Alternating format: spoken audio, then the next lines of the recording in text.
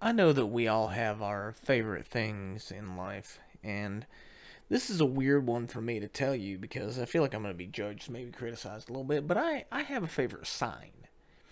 Now, it's not like a sign you would buy at like Hobby Lobby or no weird shit like that. Face facts, I'm a man. I don't spend much time in Hobby Lobby unless I'm with my wife and I'm getting a picture out for my birthday. So, I have a favorite road sign, and I know that's weird, but it's better than having like a white van with children of the corn handprints trying to pick up small children with candy. The favorite sign I had is a road sign, and it's in between Tennessee and North Carolina, and it was a very simple sign. It just had two words on it, both singular. It said Falling Rock. Now, I really liked that sign because it was suspenseful. It left me with questions. Every time I seen it, I was like, shit, has this happened yet? Is it happening now? Has it already happened? Will it happen again? How big is this rock? Are you sure there's only going to be one? Is it on the other side of the road? Should I be concerned? Just simple questions like that. But it was very suspenseful. I really enjoyed it. It always got the heart just pumping pretty good.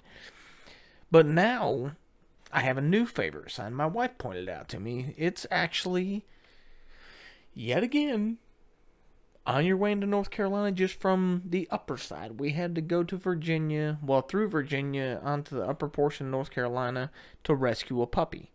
Now, typically I wouldn't say rescue a puppy because that normally just means you went to the dog pound and got a free dog. That's not what I mean. I went to rescue a puppy. We had to go through Virginia and the upper portion of North Carolina. People were really weird there, which means I rescued this puppy from certain molestation.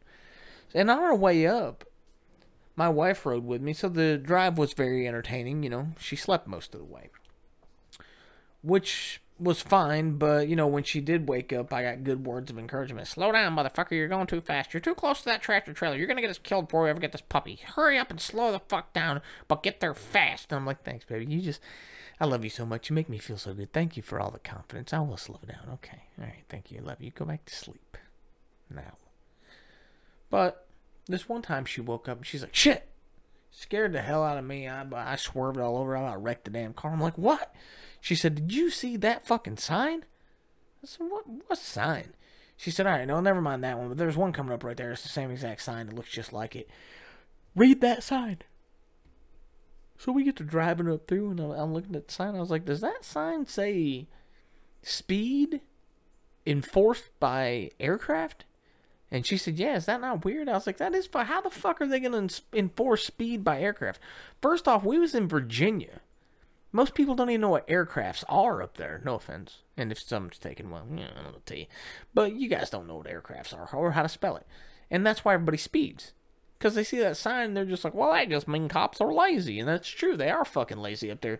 If you mean to tell me, how the fuck are you going to slow a car down with a 747 without bombing it? You can't do that. This is America. People get mad. You can't suicide bomb it. Those guys gave up. I mean, what are you going to do? Pull up next to the car in an aircraft doing 740 mile an hour in a 747? Slow the fuck down. Fuck you. What are you going to do? Get out of the fucking car? I don't think so. Fuck yourself. And they just take off. They're not going to suicide bomb you. Like I said, that's out. There ain't no more. Those guys, they all quit that shit. They realize there's more effective ways to get to us. You'll talk to them again, don't worry, without being suicide bombed. You'll talk to them tonight when you call Apple support. You'll be like, ring, ring, ring, ring. And they'll be like, thank you for calling Apple support. Oh, sorry, wrong profession. Yeah, they got new ways to piss us off.